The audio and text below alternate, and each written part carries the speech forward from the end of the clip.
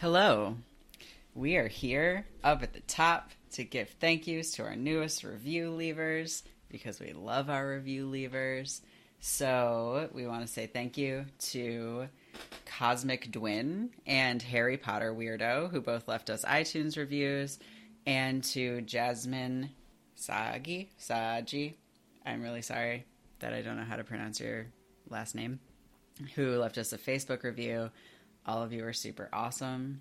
If you want to hear your name read at the top of this podcast, just hop over to iTunes or Stitcher or Facebook. If you leave a review somewhere else, those are the only places that I know to check. So if you leave a review somewhere else, you're going to need to email us a screenshot because I won't see it. But I would want to thank you. So yeah, just go leave us 5 stars, good review. And then you too can hear us be enthusiastic about whatever you wrote us. Whatever review you wrote us that's positive.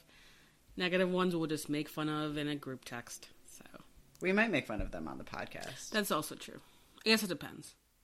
I was reading some negative reviews of another feminist killjoy podcast that I enjoy recently, and most of the negative reviews are like, oh my god, why are you talking about the patriarchy so much? That's boring. I was like, why are you listening to that podcast then? Right, exactly. Why are you engaging in the world with things if you don't want to hear that? Right? It's okay. So, if anybody wants to leave us those reviews, we would be happy to make fun of you. So feel free. Great. Anyway. So, with that,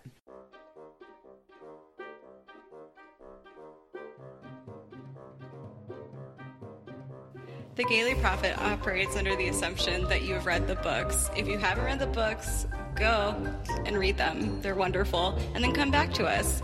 Otherwise, you're going to be spoiled. And that's your choice in this world.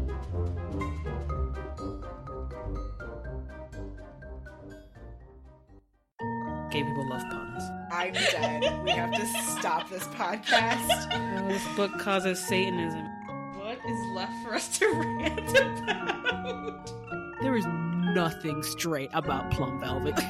You shouldn't have been drinking when I said that. Monocles are impractical, but hot. I don't for a second believe that she is a straight person. I mean, I'm definitely here for bisexual Minerva McGonagall. Let's talk about Harry Potter. Hello, and welcome to The Gaily Prophet, a podcast where 2 queer IRL witches reread Harry Potter and talk about it.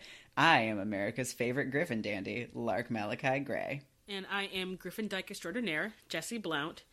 And we are on Chapter 3 of Book 2, The Burrow. What happened in this chapter is Ron and the twins arrive at Prefect Drive in a flying car to spring Harry from the Dursleys. After a weirdly harrowing escape, Harry arrives at the Burrow, the home of the Weasley families, where we get to know Molly, Arthur, Ginny.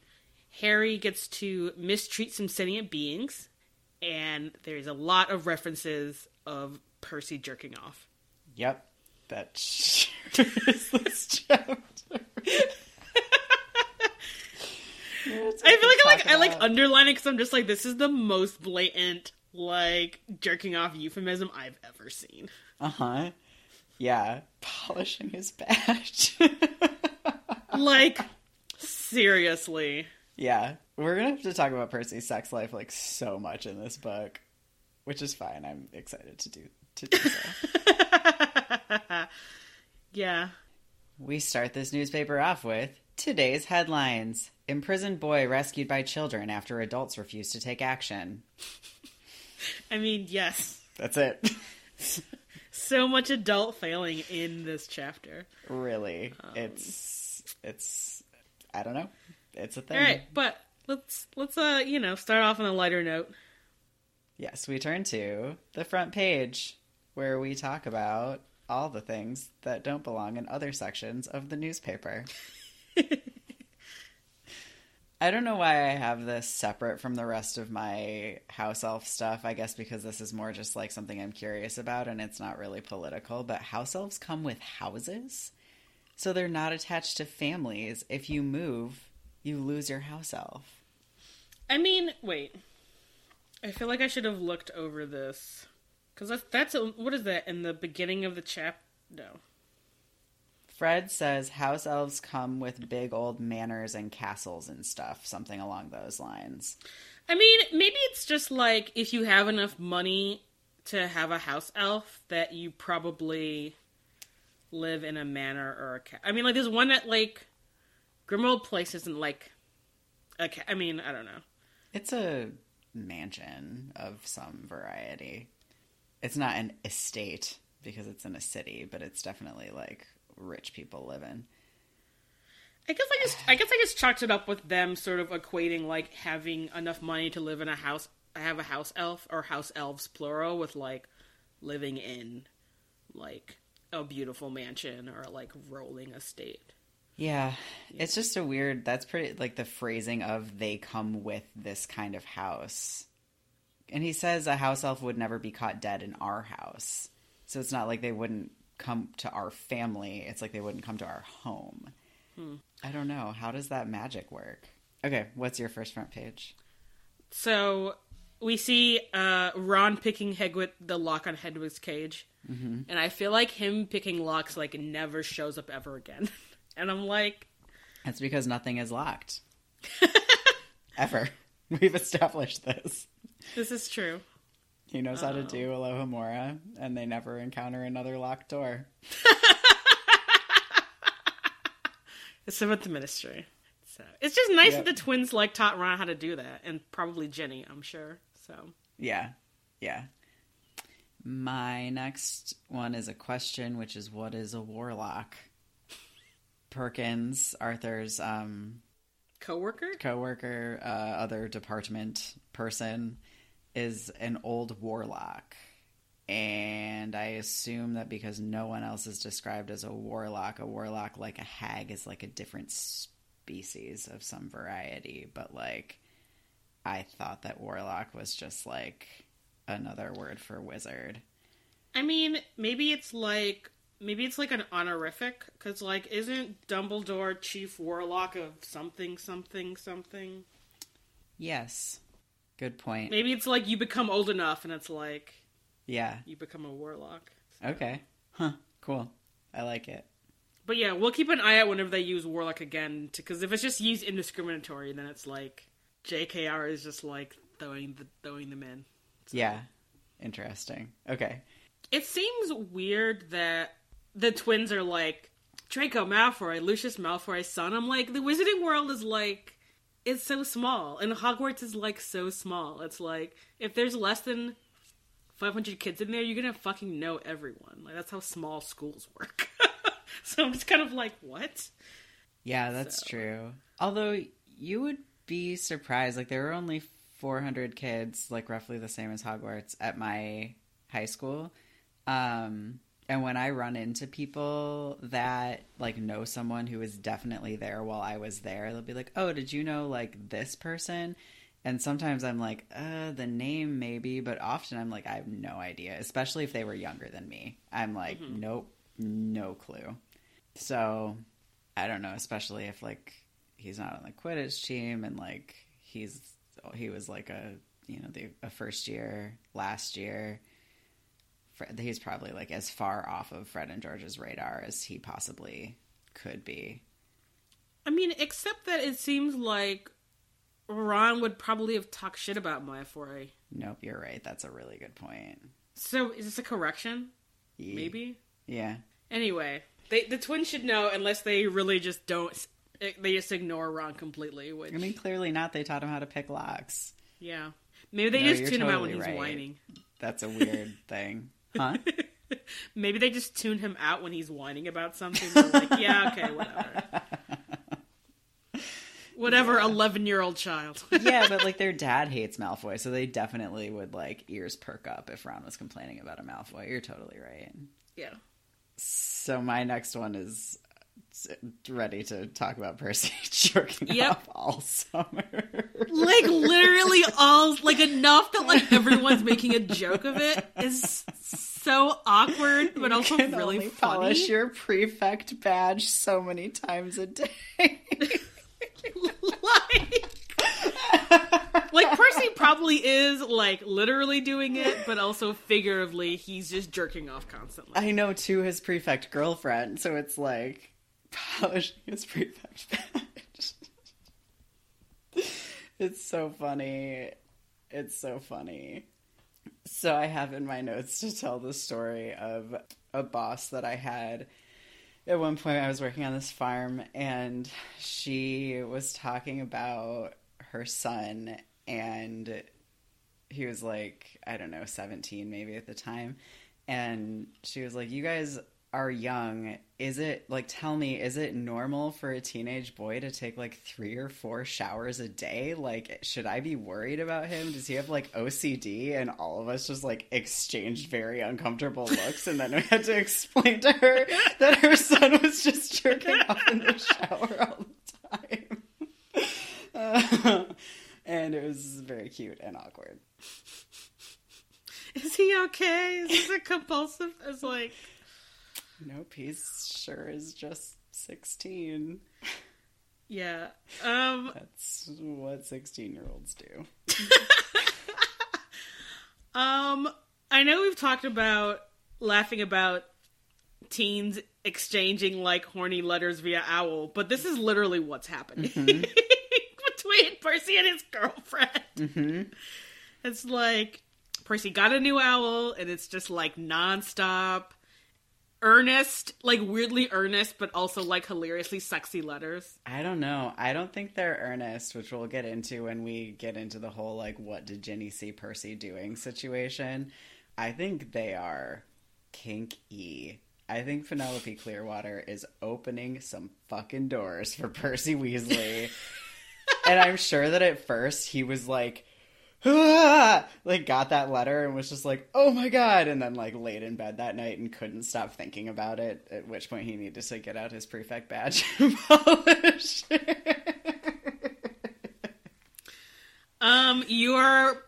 You're probably 100% right. That makes so much sense. Yeah. Anyway, you know, just waiting the however fucking long it takes owls to deliver a letter, like, I don't know. Oh my god. Waiting. Yeah. Slow motion AIM. Oh my god. The, like, slowest. Yeah. Oh. You know what was nice about AIM instead of text for sexting is that the chances that you were sending it to the wrong person were so much lower.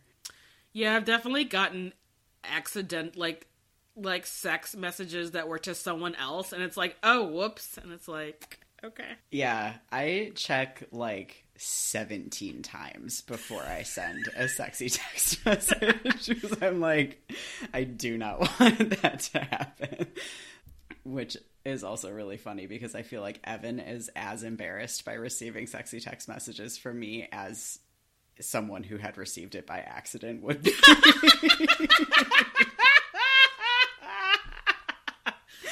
He was so bad at it. That's so funny. He started just responding with gifs of things like dogs with, like, their heads stuck in a Kleenex box running into walls. Because that's, like, how he feels. Oh, it's so funny. Anyway. Whew, great. Good talk. Anything else about this subject? Not right now. Okay. But... What's your next one? Actually, I think this is the end of that's all my, front page stuff. Alright, my last one is just that their big plan for, like, how Molly wasn't going to find out they flew the car was to come downstairs in the morning and go, look who turned up in the night! It is very poorly thought out.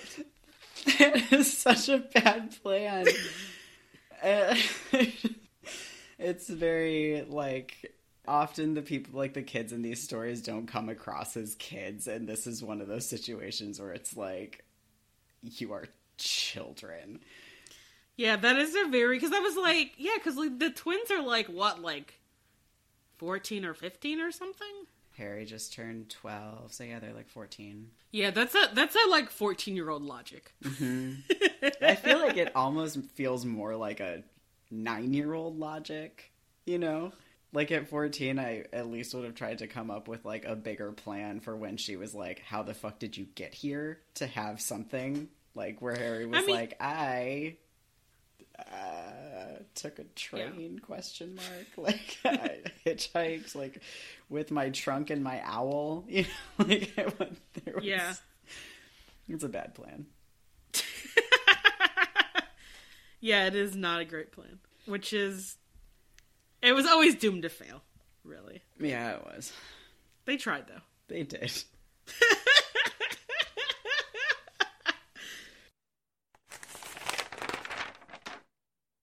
Welcome to Community Profiles, where we highlight a member of our community, or in this case, members of our community, because we're doing the whole Weasley family. We're just gonna chat about them. So, I would like to start. Look, okay. Usually community profiles are celebratory. Usually we're like, someone that we love. And we do love the Weasley family, right? They're like a really important part of Harry's trajectory, and like, they're his refuge and his safe space, and like, in a lot of ways, they're great. However, so here's my analogy of what the Weasley family dynamic reminds me of. Well, there's a couple different parts of this, I guess. The first thing that I want to talk about is sort of like the whole, like, the family dynamic as a whole, which especially like Molly and Arthur's relationship, which reminds me of like every like kid sitcom parent relationship.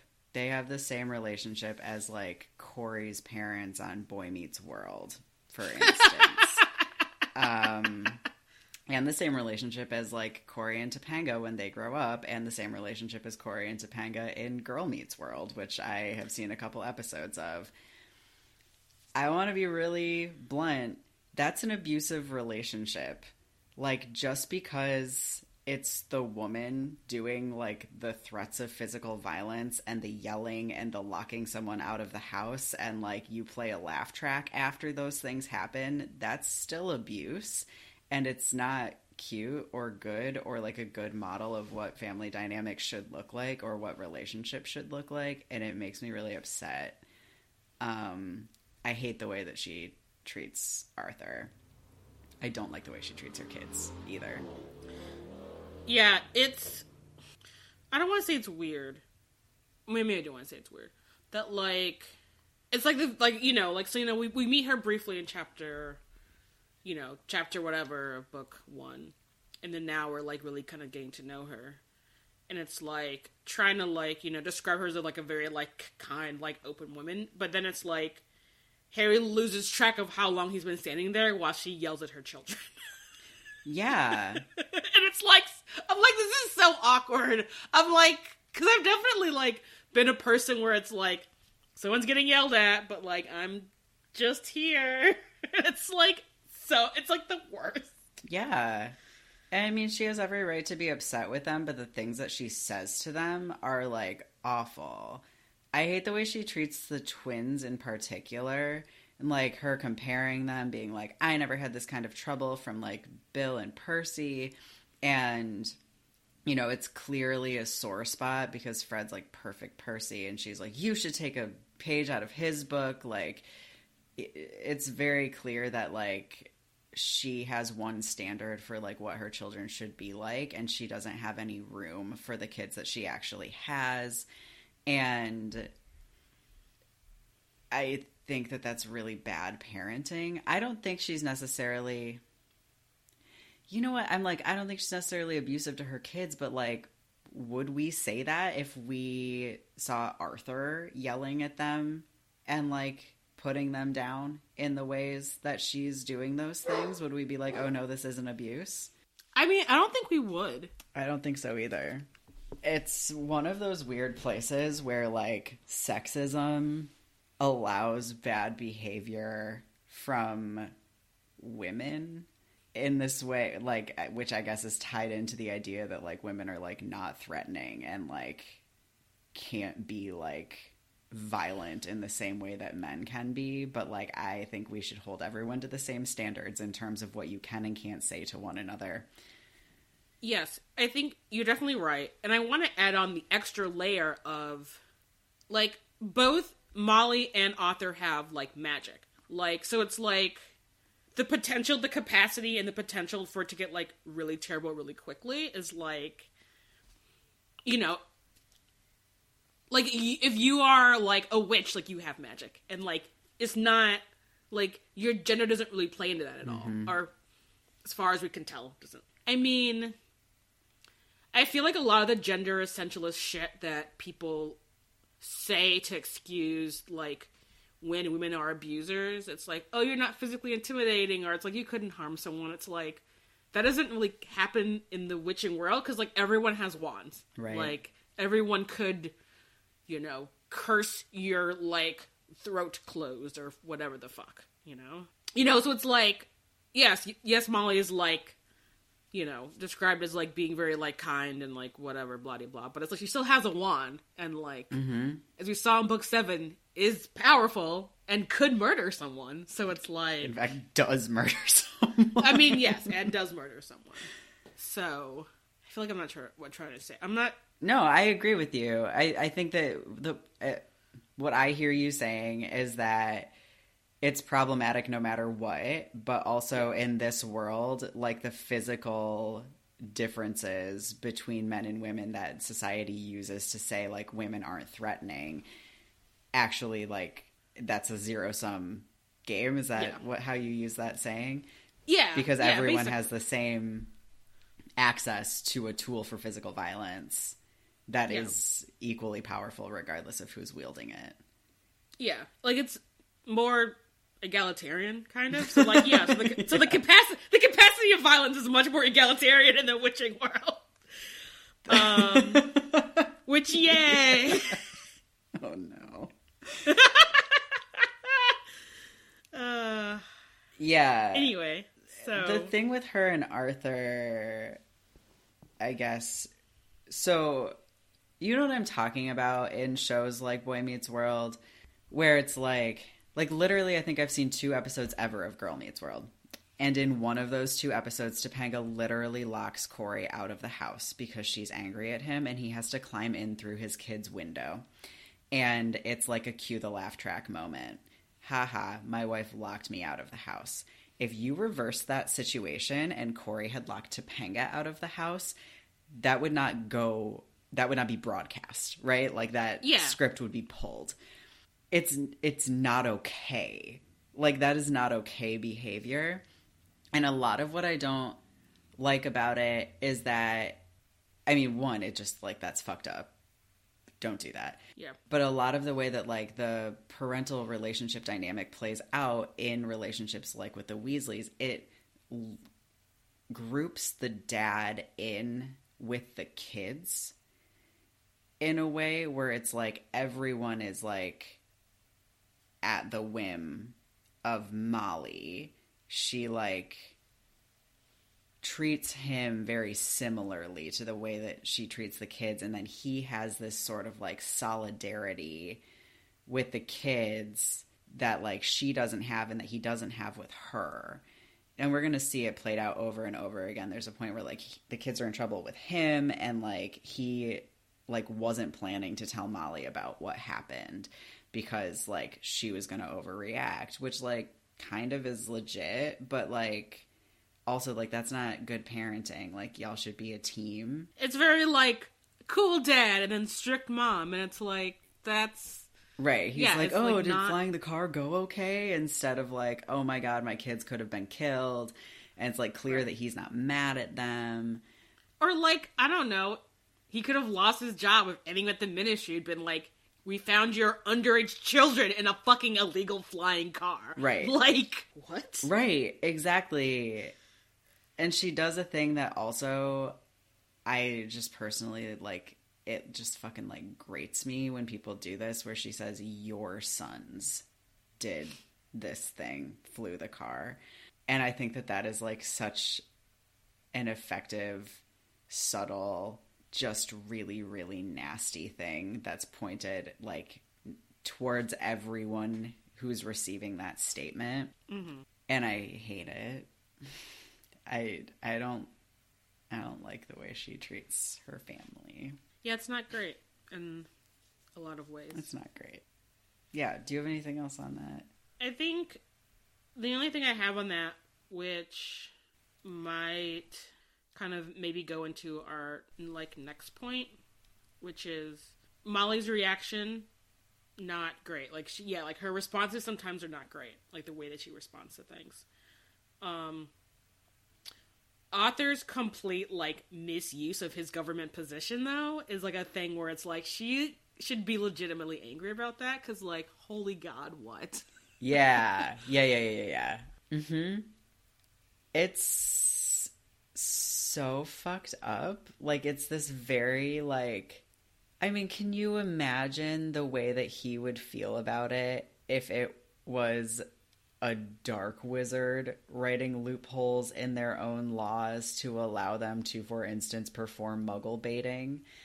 Like, the loopholes in his laws would allow them to get off if they just were like, LOL, I thought it was funny to, like, make this key shrink. I never intended to give it to a muggle. Right. Arthur, you know, being in charge of this department, obviously having a hand in writing these laws, but it's also like, my house is and garage is full of enchanted muggle objects, you know, that if muggles used them would literally be dangerous. But it's like, fine, what, you know. Right. It's this sort of like idea of like, well, I am a good person, so when I do this, it's fine. But like if a bad person did it, it wouldn't be fine. But like, you can't actually like enforce that based on that, like from a legal standpoint.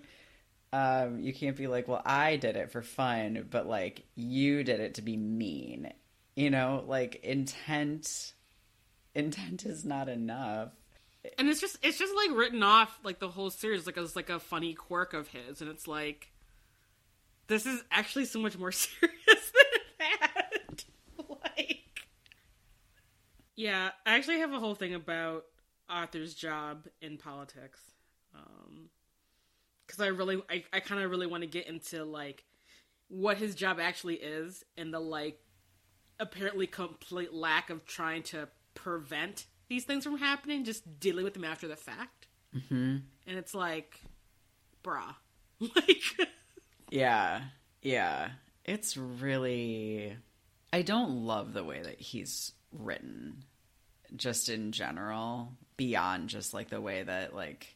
his relationship with Molly and his kids plays out, but like just like him in general, it's so like, oh, he's like foolish but also like a really good person, but also like a joke, but also like really important seemingly at the ministry, and he's like this weird like allegory for like poor Catholics in the US and olden times, you know, like what all is, or maybe not just, I guess that's actually a big thing, what in like Ireland too was a big thing. I'm not super up on non-US political history or US political history. I mean, they're like redheads with too many kids and no money. Like there's not a whole lot of like reading between the lines that needs to take place there. Yeah, I mean, it's pretty blatant. And like, so. Yeah, they're a very like emotionally confusing family, I think, for me. Yeah, I could definitely see that. Do we want to talk about like anything specific to like the kids at all in their little community profile here? I mean, did you have anything specific that you wanted to say? No, honestly, I did have like sort of the description of their house, not like the like architectural stuff, but like the way that it feels like outside and inside. I feel like is like their house is a character and like a member of their family. You know what I mean? Mm-hmm. So if you're cool with it, I think we should talk about that a little bit here. Yeah. So I mean, the first thing is that Harry describes the garden and how much he likes it, and I just wrote "same" in all caps really big in my book because that is like my dream yard. Yeah, no, that is pretty idea. Like, beautiful garden is full of chickens. It's, yeah. Yeah, like rusty cauldrons and like boots and like overgrown trees. And there's this yard, like house around the corner from my house that their backyard is like overgrown like dandelions and bulbs and like this really like gnarly vine that's like completely growing over the fence, and like this big beautiful tree that like, you know, hasn't ever been trimmed or tamed or whatever. And the other day we were walking by and I was like, I just love this yard so much, and Evan was like, of course you do. Like, no one has ever taken care of this yard. It's your dream yard. It's such a lovely aesthetic. It is. I'm just like, I can't. Yeah, I've definitely seen a bunch of like houses, both occupied and not, that look like that. It's just like, I don't know. It's just, there's something very like enchanted feeling about it, you know? And like the Weasley's garden is literally enchanted. Right. But yeah, it's like so, it just sounds so dreamy, and I just want to go hang out in it. And then the inside of the house too, I think again is very much like, in a lot of ways, something that very, very much appeals to me. And it's interesting because it's sort of like at odds with my actual lived aesthetic somewhat. Nicole described my aesthetic as maximalist, which I think is accurate. I mean, it's also kind of our aesthetic also. Yeah. So that's why, probably, because that's how I describe our aesthetic, as like maximalist. So I feel like to some extent, when it's like two people, it's very different from what your aesthetic looks like if you have kids, you know? Yeah. Every time like the queer-eyed dudes show up and are like, your children clearly live in this home. What are you doing? I have to fix the fact that there's evidence of them. And I'm like, you guys, it's actually just how having kids works. Like, their stuff is in the house because they live there. And then it's like, don't give them a white couch or anything white. What are you literally doing? They have children. I know. It's very funny. It's like, their space should be their space and the rest of the house is your space. And it's like, no, they actually are just like part of the family. They get to have their shit out too. Anyway, so I think that in some ways I am like expressing sort of the same aesthetic, but there's something just about the like hominess of how the borough is described, and like part of that is its like unkemptness, not in a like it's dirty way, because I don't think that it's dirty. I think that it just is like 9 people live in this house, or did at one point. 7 people still live in that house. Like, there's gonna be a lot of things going on, and like it just is very dreamy and very like appealing to a part of me that just is like the part of me that wants to move to the country and have like 5 dogs, you know, is like, this is the house that I want. I mean, yeah, like have a beautiful like hedgerow with like cute trees and a huge yard and this like ramshackled like house that just seems very like cozy and like close together, not like in a claustrophobic way, but like in a cozy way. Yeah, because I feel there's a lot of like narrow hallways and narrow staircases, and it's like, oh, it's so I don't know. Oh my god, yes, thank you. I seriously, I love rooms. Every time someone's like, I want to take this wall out and open up this room, I'm like, but why? Why would you do that? Because right now it's like every space feels like a hug. It's like so much of what I love about my house is that even like our like living room, dining room are like attached to each other, but there's like that like, you know, piece of like ceiling divide that comes down so that each one feels like its own space. And I'm like, this is so good. There are so many rooms in this house. It's literally 760 square feet and we have 6 rooms. It's great. I'm so into it. That's the appropriate amount of rooms to have. Mm-hmm. This is a little bit of a tangent, but I read an article about people who are like going back to having rooms. They're like, I had this huge open space like apartment, and then it's like it's echoey and cold and like it's really loud, and so I'm putting more walls in, and I'm like, good job figuring out how architecture works. Awesome. And it just makes me laugh to think of people being like, yes, I'm going to put some walls back in, because it turns out they're great. It's like, why do you have to learn that? Yeah, that's really funny. People always want to open up houses for, like, entertaining, and it's like, you do realize that no matter how open you make this space, you are still going to have literally everyone clumped together in your kitchen.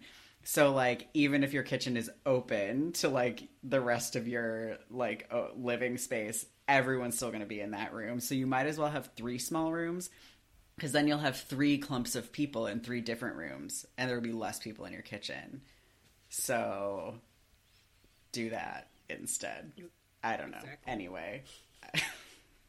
This is so unrelated to Harry Potter. The Burrow's a great house. We should all have a great party there. I do have to wonder, like, I feel very curious, because the way that Harry describes it is that, like, he's like, it looks kind of like a stone pig pen that someone, like, just built stuff on, which is probably true, maybe, I guess. Like, stone pig pen structures are a thing in England. But I just feel like, is it magic enough to make it structurally sound? Because you kind of imagine it sort of like crooked and kind of like weird angles that like you wouldn't normally have, because gravity would just make it collapse. But it doesn't. But I'm like, that's because, like, I mean, like, Hogwarts is magical, but it's still a castle that has like walls and like roofs that seem very solid.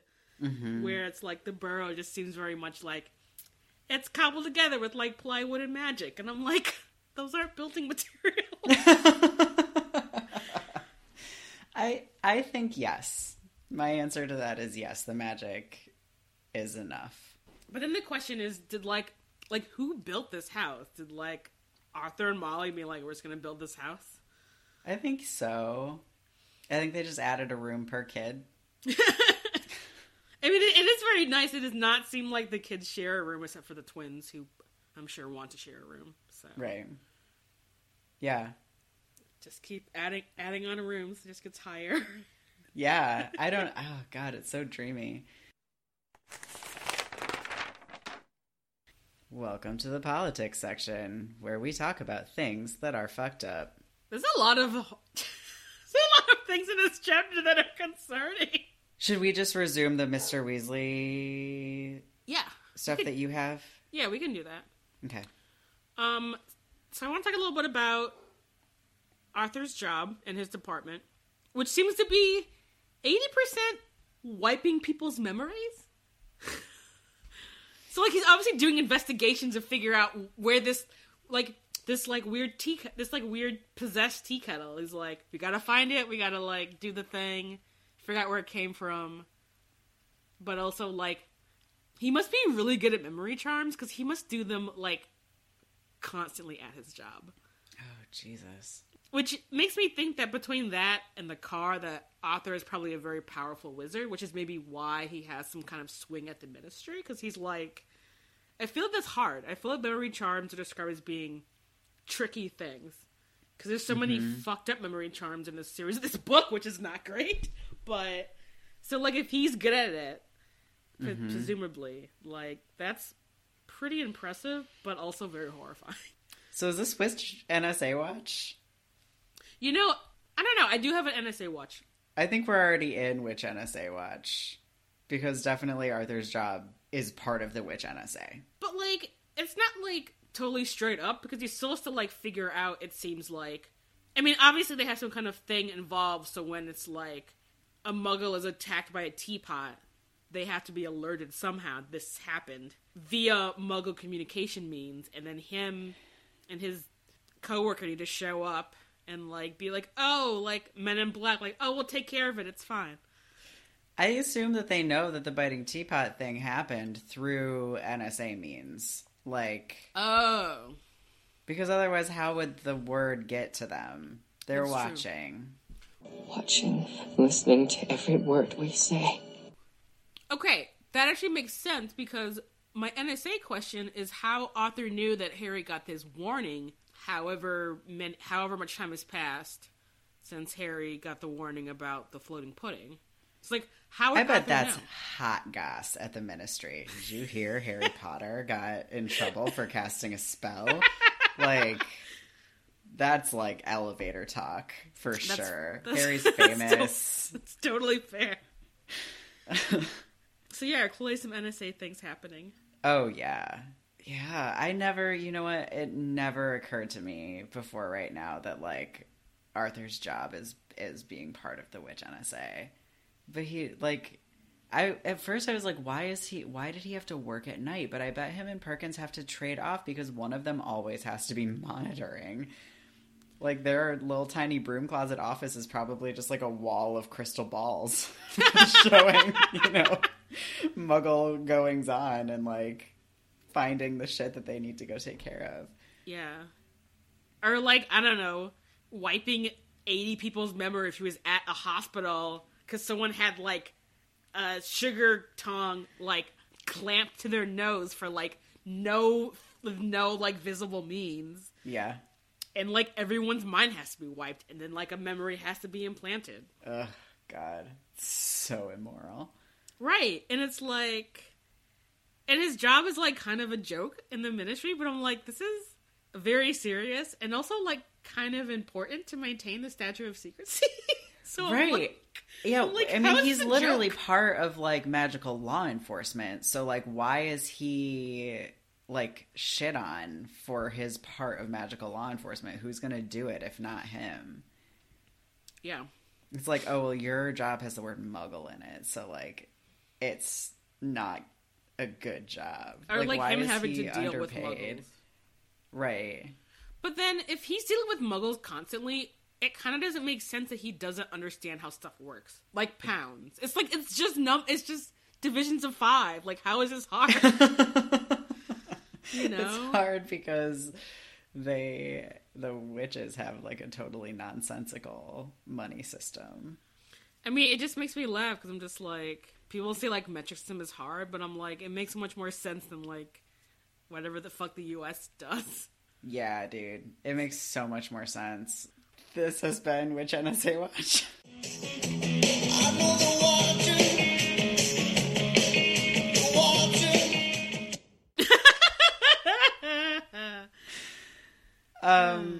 So the piece of this whole thing that's not NSA related is just the idea of muggle baiting, which is a fucked up thing. What are the repercussions? What are the repercussions for literally anything in a society where the only punishment system is like solitary confinement in torture hell? Like, you can't put people in Azkaban for muggle baiting. Prison is not a good solution to anything in any society. Full stop. I'm not saying that, like, oh, it's fine to, like, put someone in prison for a year for something like muggle baiting. It's not the solution. Please don't at me. However, in a society where your only prison, if you're gonna have the prison system, is Azkaban, what the fuck do you do for, like, minor infractions? I feel like that isn't... Does that ever really describe? I feel like it's not. Never. Well, I mean, I guess we see it in, what is it, book 5, when Harry goes to, like, basically a trial over, like, something very minor.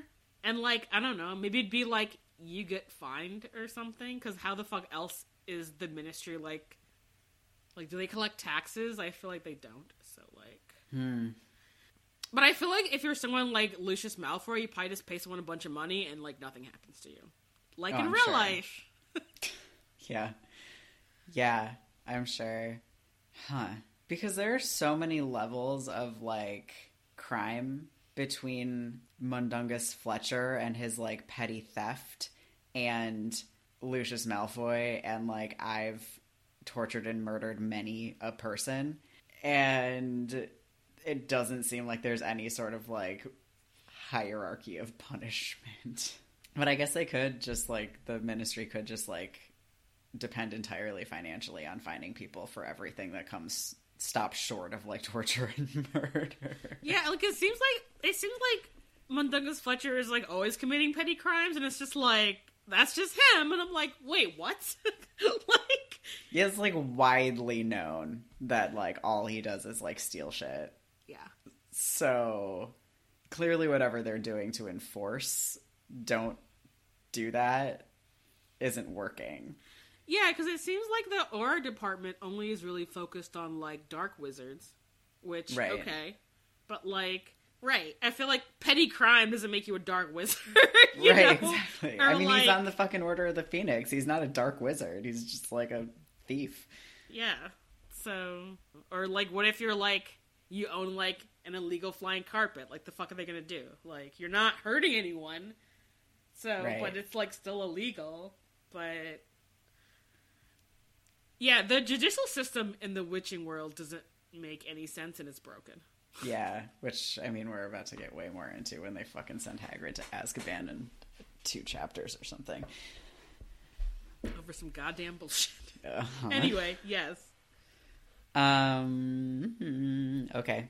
So, it's time to talk about house elves again. They're just, like, described as being owned twice in this chapter, which was a gross thing that seemed worth pointing out. It is very gross. I actually have, like, a different note a little bit. Yeah.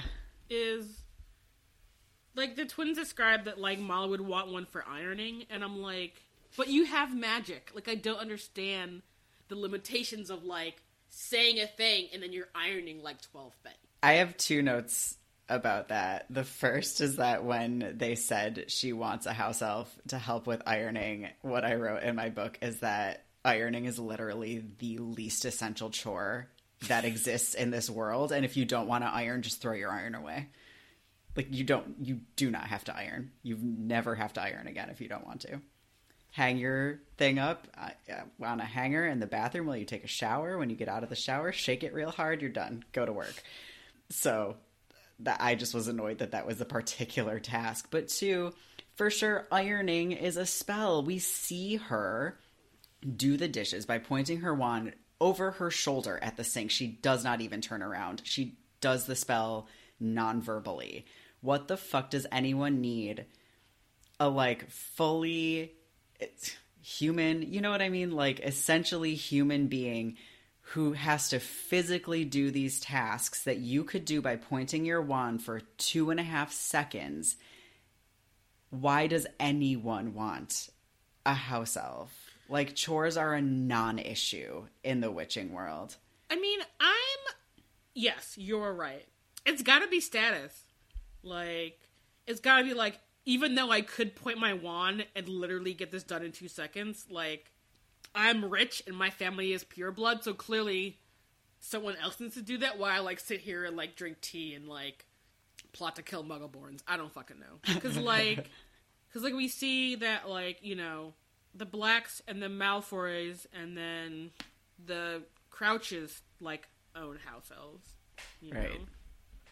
And, I mean, obviously Barty Crouch Senior had a whole thing for having his house elf do that was way beyond what I think normal house elf does. But, like, it's kind of like, right, it's like 3 people live at Malfoy Manor. Like, why the fuck do you need a house elf?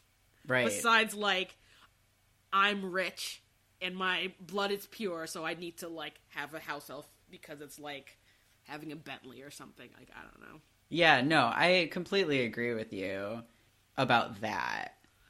I don't understand why anyone took the time to, like, enslave house elves in the first place, given that chores are a non-issue. I don't understand why Hogwarts has house elves cooking and cleaning and, like, all of that shit when they could literally have, like, I don't know, 3 witches on staff that, like, pointed their wands a couple times a day and had an entire thing be cleaned, you know? Like, these beings have to, like, physically do a shitload of work, which they should actually, it seems like they would have the magic to do it without actually having to, like, get their hands in the sink, but we see creatures scrubbing, so, like, I assume that that's not the case. And this sort of, like, is tangential to this whole thing, but, like, Molly is described as being, like, so frazzled and overworked by caring for all of her kids, but, like, everything that she does is, like, she points her wand for, like, half a second. She literally should be, like, all day being able to live, like, the, like, Peg Bundy, like, housewife dream. Just, like, smoking cigarettes, eating bonbons, like, reading trash romance novels if she wants to. Because, like, she does the dishes by pointing a wand at them for half a second. She isn't overworked. I just reject this description of her. That doesn't... It takes her 5 seconds. Yeah. I mean, I guess part of it could be, like, she still has to, like, parent her children. Sure. Since author is cool dad, like, he's not providing, like, structure or discipline or anything, so... But we get the impression from Ron that she's, like, not super active parent. Because she, like, doesn't know what color he likes or what food he likes. He's like, she doesn't have much time with the 5 of us. So, like, that makes us think that, like, her time is spent, like, tending to the house, but tending to the house doesn't actually take any time. It's bad writing. It's, like, bad... It's a flaw in logic on J.K. Rowling's part, I think. Like, I don't think that, like, Molly is, like, lying or... Yeah. You know, I just think that, like, this is an incorrect thing. Yeah. Like, J.K. Rowling forgot how magic works when she created the character of Molly Weasley and, like, wrote a muggle mother of 7 and then was like, but also she does her dishes by pointing her wand over her shoulder and, like, didn't figure out that the math doesn't work. Mother should be frazzled and overworked and, like, short-tempered, clearly. Yeah, exactly. Even though she has fucking magic. Like, right. I don't know. Also, just make your fucking children scrub the dishes. Like, what the fuck? Also that. You have, like, all these kids, put them all to work. I mean, she does. We later see them having to do things. Yeah. Okay, so what we have landed on is that house elves are purely a status symbol. Okay. What's next in politics? I have a few things. I think we should talk briefly about Errol, the owl. Okay. And if he has collapsed from exhaustion delivering the mail one time, like, fucking retire him. What the fuck? Like, literally, you bought Percy an owl. Like, I get it. He deserved a treat or whatever, but, like, you probably should have bought that owl for your family and, like, gotten Percy something else, you know? Right.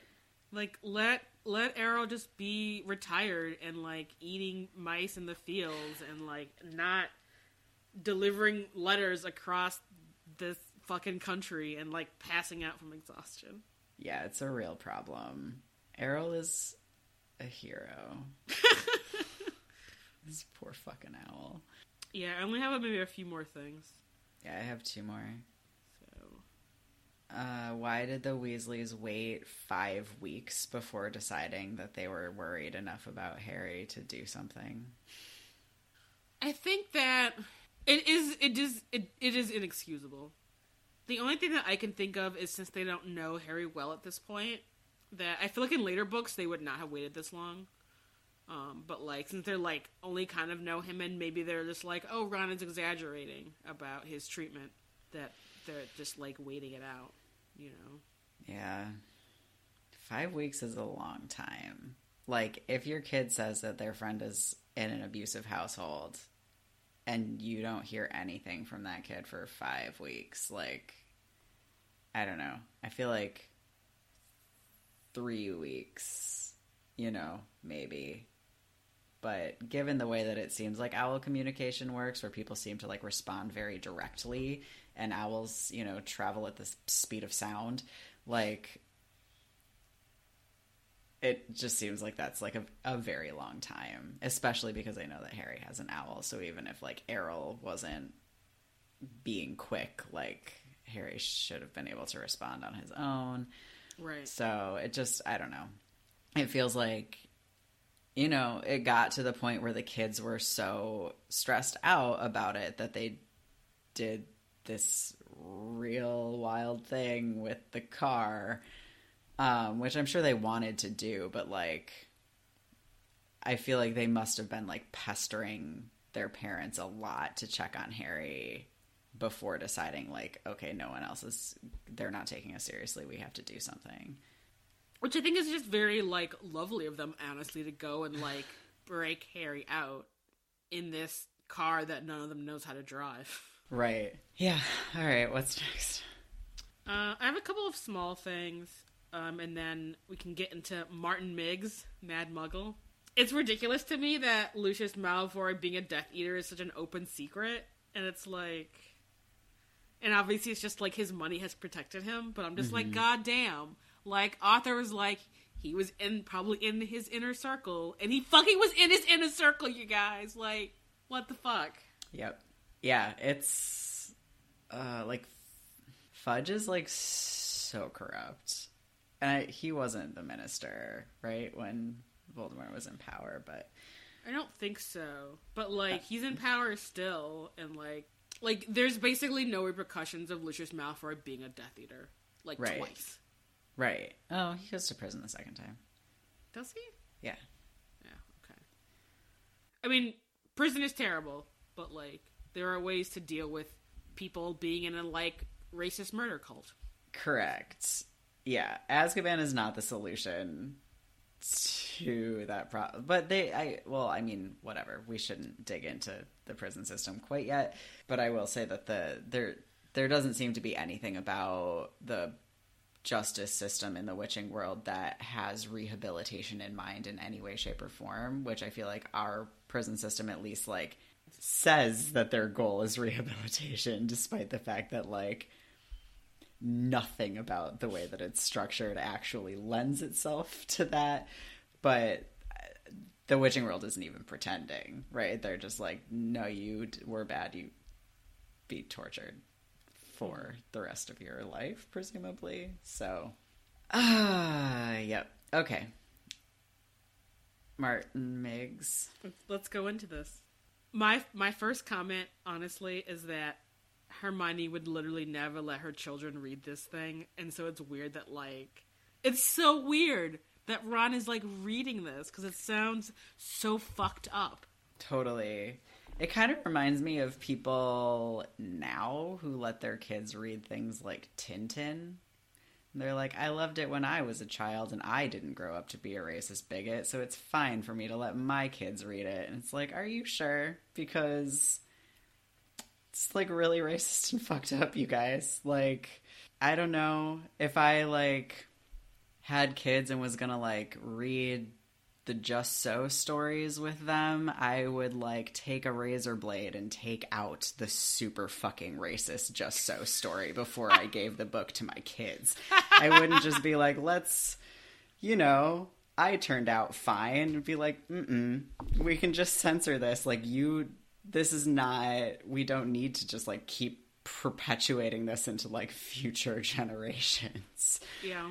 Now, I'm not promoting censorship, you guys. I just think that there are some things where it's like, this just doesn't need to be out there, you know? Yeah, there are some really racist things where it's like, there's this well-known film, Birth of a Nation, where it's like a lot of people in blackface and it's about, like, the KKK, like, punishing and murdering black people. That's still shown today because it's, like, one of the first, like, full-length movies, and it's like, fucking stop showing it. Like, there are so many other examples of, like, early film technique you could show that isn't literally about the KKK murdering black people. Yep. And, like, full of racist stereotypes. And it's like, you don't have, we can just stop. We can just agree to stop things like this. Mm-hmm. Exactly. Yeah, it's like, we're not saying you have to, like, you know, have a book burning party, but, like, maybe you could just be like, oh, wow, this sure is of its time, and, like, not of this time. And so maybe we could just leave it in its time, you know? Yeah. Okay, I found this on the web for as of its time, and, like, not at this time, answer me, what is the limit of time? Why is Siri listening to us? I don't know. My Siri, I didn't touch my phone. So, and I don't have Hey Siri turned on because that spooks me out. So there's a ghost in my office. Or actual NSA. They just activated my phone. Cool. So now that's on record that Siri just turned itself on. Anyway. Yeah, I don't understand why this is a thing that is common enough for Ron to have copies of in his room. And especially because, like, you know, the Weasleys profess to be so pro-Muggle, pro-Muggle-born, like, witch Muggle relations, whatever. Yeah. Even though, I mean, I feel like to be truly in that, like, stance, you would actually need to be, like, pushing for an integrated society. Whereas Arthur's very much like, bless them, they're so foolish, and we have to, like, protect them from themselves by obliviating them. But it just doesn't seem like they would, like, they shouldn't give their kids that comic. Yeah, I feel like we clearly don't know what this is about, just the title, but I feel like it's, like, a Muggle character who's just running amok, and it's just like... I mean, it sounds like something from Mad Magazine, or, like, a R. Crumb comic, which is like another thing where it's like, maybe we should stop giving this to people. Like, yeah, he was like a big, you know, early comic book writer, like trailblazer, etc., and like there's a fuckload of rape in those comics, and maybe we should just shelve them. Yeah, I feel like there are a lot of, like, in a lot of mediums, but yeah, the, like, indie comic, like, history, it's like, yeah, we can just stop reading those comics. That's cool. It'd be great. Like, just feel like that like, he was a big deal. You literally don't need to know anything more. Like, or, like, he was a big deal. Caveat, don't read his shit because it's super fucked up and, like, whatever. Anyway.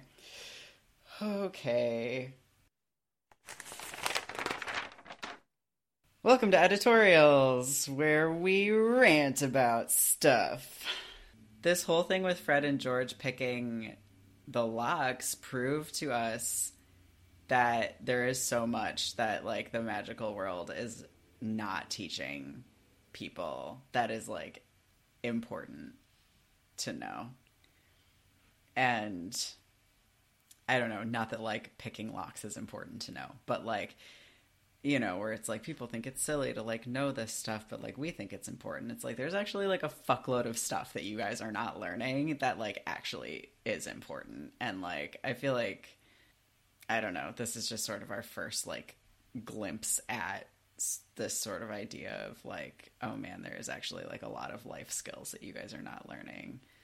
Like, there's, like, not a lot of life skills, and I think it actually sort of also positions the twins as people who put a lot of thought into, like, knowing stuff and, like, just sort of being, like, and, like, working around the limitations where it's like, all right, we can't do magic outside of school, but if we want to, like, pick some locks, like, we gotta learn how to fucking do that without magic. And I feel like there's a few other instances in the books where, like, they're getting inspiration from, like, Muggle stuff that they're like, people kind of look down upon this, but it's like, I think they would have been great Ravenclaws, to be perfectly honest. But, totally.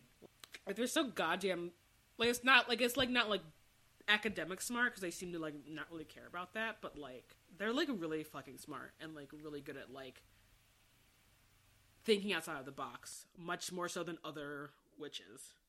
Yeah, like, their creative thinking is so much more well-developed than, like, anyone that we meet in these books. Yeah, it's just makes it all the more disgusting the way that Molly treats them later on. And it's, I mean, and I think maybe for Molly, part of it is, like, maybe having her children be respectable in a, like, upward mobility kind of way, maybe. That's garbage. I mean, it is garbage. I mean, yes, but, like... But it's, like, there's a lot of emphasis on, like, Bill working for Gringotts and, like, Percy being, like, a prefect and sort of these, like, things where it's, like, IRL would be, like, my oldest works for a bank and my third child is, you know, gonna work for the government and, like, you know, have this really great, like, political career and, like, go to a fancy college, and it's sort of, like, it sort of feels like that, you know? Totally. She just needs to reframe and be like, they're entrepreneurs. Yeah. They're launching a startup. A very successful startup, may I add. An incredibly successful kickstarted startup. Harry got some excellent backer rewards. He did.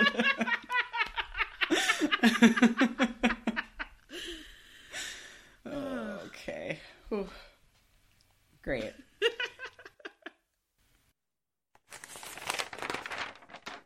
Welcome to Corrections, where we talk about things that are incorrect. Things that are very wrong that we have noticed. Yeah. Things that don't make any sense. Why does this whole car thing not count as doing magic? It's so weird. It's like, it's such a weird loophole. Like, they're in an enchanted car that, like, if they had gotten, like, caught. Magic must be pouring off of that car. Oh my god, you're right. It's like, how do you, like, you would have to have so many layers of charms and enchantments to get a ton of steel to fly.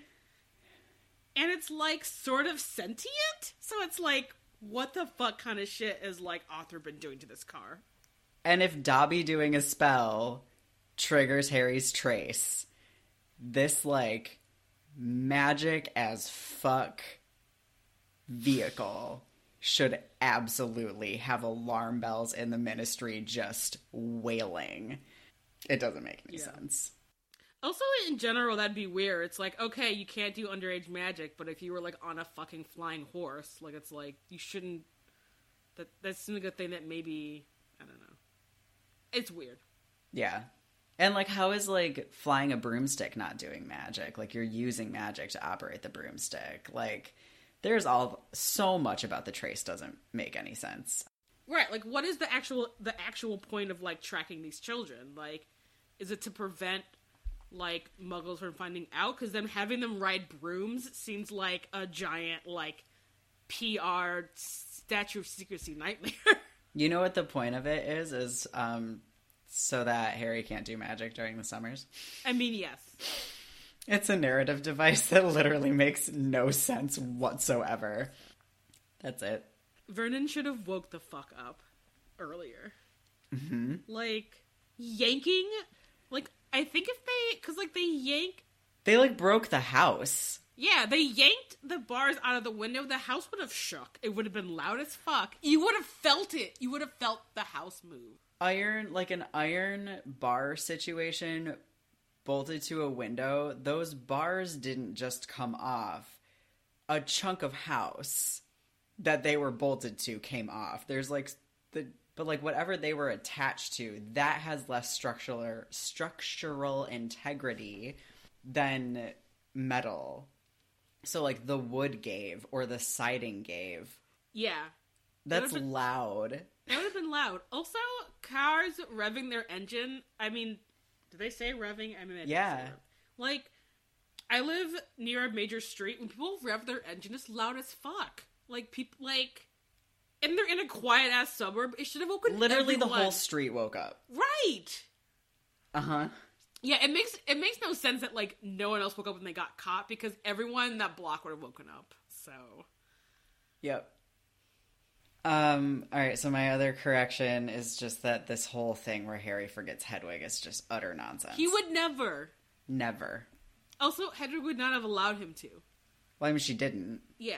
But yeah. like...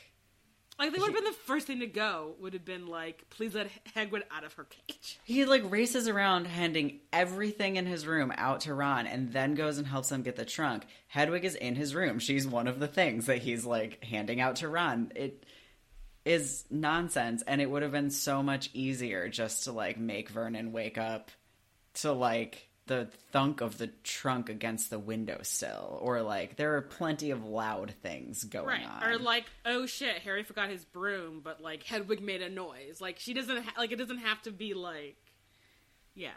Oh, yeah. I forgot my best friend, my snowy owl. Like no, right. That would have been the first thing to go into the car. Yes, it's too silly. It's just not good writing anyway.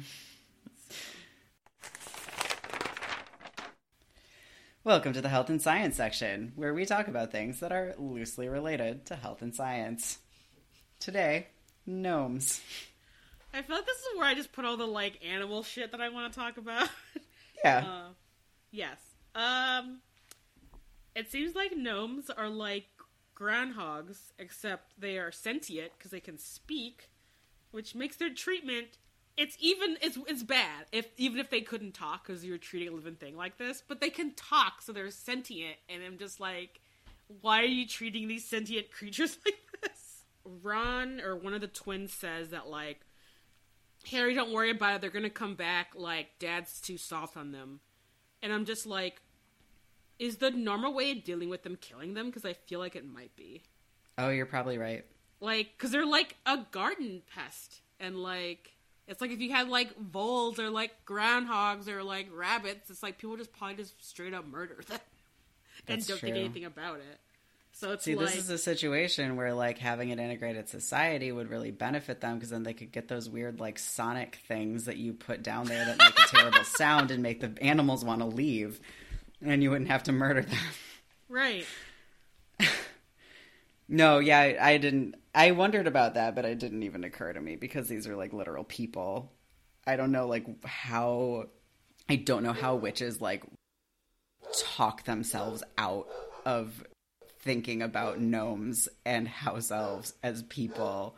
I mean, I think it's very clear that, like, if you have a wand, you're a person and that you're an actual person to be considered. Like, it seems like. Weren't a bunch of the Goblin Wars, like, about goblins not being able to have wands and, like, witches being like, well, fuck you guys, you're not people, or whatever. Yeah. And it's like, you know, house elves can't have wands, so... Yeah. I think that's the justification, is that even though they can talk and are sentient, is that, like, well, you don't have a wand, so you're not a person. But does that make it... I mean, I guess that is what, like, dark wizards are using to justify harming muggles, but, like... That's fucked. That's, like, really, really, really fucked. It is fucked up. It is so fucked up. And also, like, who told them that it doesn't hurt them? I promise that it hurts them. Like, being flung across a field hurts them. Like... Yeah. They probably, like, a bunch of them have, like, broken limbs, and, like, some of them die. Like... That's, like, a weird story that they've made up and told themselves that's, like, I don't know, feels like the equivalent of, like, oh, you have to, like, shove your dog's face in its own shit to get it to stop pooping in the house. And it's, like, that's not abuse. It's just, like, how you teach a dog. And it's, like, if you stopped and thought about that for, like, 1.5 seconds, you would change your mind. But, like, people have just always told you that that's what you have to do, and you haven't thought about it critically. And so clearly... That's just what they grew up hearing, and they haven't stopped for 1.5 seconds to be like, is there any logic in thinking that being swung around by your feet and then flung 50 feet doesn't hurt a living creature? Because you're not going to land on, yes, this is true. Like, you're definitely not. It is a little disheartening that, like, at first Harry's like, oh, I'm just gonna throw it over the hedge, and then one bites him and he's like, fuck it. And I'm like, no! Like, if some giant fucking picked you up and throw you over a wall, you'd bite them too. Like, come on. Exactly. Yeah. It's, man, the treatment of non-human animals in the witching world is, or non-human magical beings, sentient and non. Yeah, Hermione needs to just fucking clean all that shit up. Get rid of all those assholes. Yeah, just like, oh my god. No, let's pass some laws about house elves, gnomes, dragons, goblins, werewolves, centaurs. Like, who are people? I mean, we'll get into more of that, but it's like... Yeah. I mean, fucking sentient plants. Like, can we stop killing mandrakes, for instance? Like, these are people. What is going on? Yeah, there's so much weird sentient shit in the witching world, and it's like... You'd probably take this into consideration. A cow at no point like hits puberty and throws parties with its friends and like moves into its girlfriend's pot. Like, this is different. Like, these are people. Like, they may not be human, but they're people. Yeah. You know, until you said it, I didn't realize that I do straight up murder mandrakes that are sentient plants. And it's like, it's fucked up. It's so fucked up. When they start moving into each other's pots, we know they're ready to harvest. Like, what the actual fuck? What fucking kind of, like, fucked up Logan's Run ass shit is that? Like, Jesus Christ. It's out of control, is what it is. So our last segment today is arts and culture, where we're going to talk about music and witching photographs. Music is just like, where does anyone learn an instrument? They don't have any priorities on the arts, full stop. How does anyone become a photographer? Who makes paintings? Like, they don't teach any of this at Hogwarts. And it seems to be the case that there are literally two bands, the Weird Sisters and Celestina Warback. Is that her last name? Warback? Yeah, I think so. Okay. And is that because, like, you have to, like, go out into Muggle society to find, like, a vocal trainer and, like, learn to play guitar? You know, I have to say, this has always been a thing about this series that has, like, I've been, like, obsessed with the fact that we don't have an answer to. Right. Like, where are the, like, witching, like, plays? Like, are people writing, like, novels? Someone's writing comic books, apparently. Right, there's paintings, and there's... But we never see anyone being like, I'm going to art school, or like, I'm working with like a master portrait person to paint these moving portraits. And it's like, are all the artists just Hufflepuffs? Because like, clearly we never hear any kind of anything about this. Yeah, and it's like bizarre. And as someone who is like, has a lot of creative interests, I'm just like, where are all the weird, arty Hogwarts kids? Right. And there's only the one witching wireless station, so you have no control over the music that you're taking in. Like, no one is like, they don't have like, what is the 90s, they don't have CDs, you know, they don't, but they have like, but like there'd be records, and I feel like a record player would work in the witching world, because like a phonograph would work. Yeah, the ones that you crank up, they don't have electricity. But they'd be charmed record players, maybe. But would that be misuse of Muggle artifacts? Anyway, yes, there should be more bands. There should be more music. Like, and I swear to God, I think that like the Weird Sisters had to like go join Muggle society and like find a bass teacher and like a guitar teacher to learn how to play these instruments. I mean, I'm sure, or they're all like... Also, they play electric guitars. Can we just, for 1 second, they are a rock band. They play electric guitars. What are those plugged into? Anyway. Those are enchanted to shit electric guitars. Yeah. Yeah, I mean, maybe they're all like Muggle-born or like whatever, but yeah, if, like you'd have to go to the Muggle world to learn anything about art, it seems like. Yeah. Which is weird. It's really weird. Yeah, the lack of, like, anything about arts besides photography, like, in these series is very bewildering to me, I feel like. And there's not even, like, photography classes, you know? Like, but we only ever see, like, portrait but photography. There must be a lab, or, like, a dark room, because Colin Creevey is, like, developing photos that move, and he mentions there's a special process to do that. Yeah. So Hogwarts has a dark room. Cool. That's Maybe exciting. there are art clubs that Harry's just not in and is not aware of. That's true. Because he is a jock. It's fair. He's also very busy. He has a lot going on. That's fair. Where is the great witching novel, I tell you? Are there novels? I don't know. The only fiction we get is the Beetle and the Bard stuff. That's the only fiction that's mentioned. And this comic book that's clearly fucked up. Right.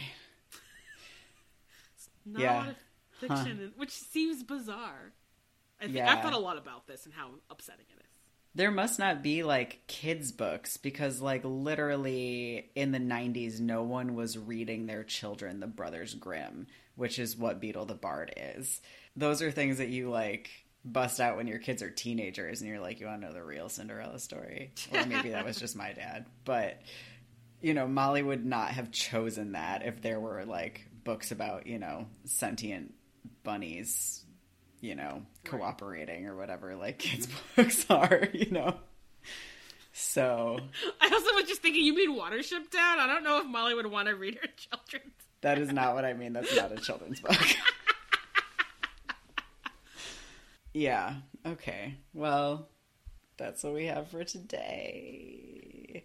Thank you for listening to this week's episode of The Gaily Prophet. If you love our podcast and would like to support us, there are 3 ways that you can do so. One is going over to iTunes or Facebook or Stitcher and leaving us a 5-star review and letting the world know that you love this podcast. That one still comes with the potential of getting a free logo sticker if you are one of the first 50 people to leave us a review. So we're like a little over halfway to that goal now, and as soon as we reach that goal, 1/5 of you review leavers are going to get a sticker, so that's rad. Another way is to visit our shop, which is at thegaylyprophet.com/shop. Our merch is very cute, and you need all of it in your life.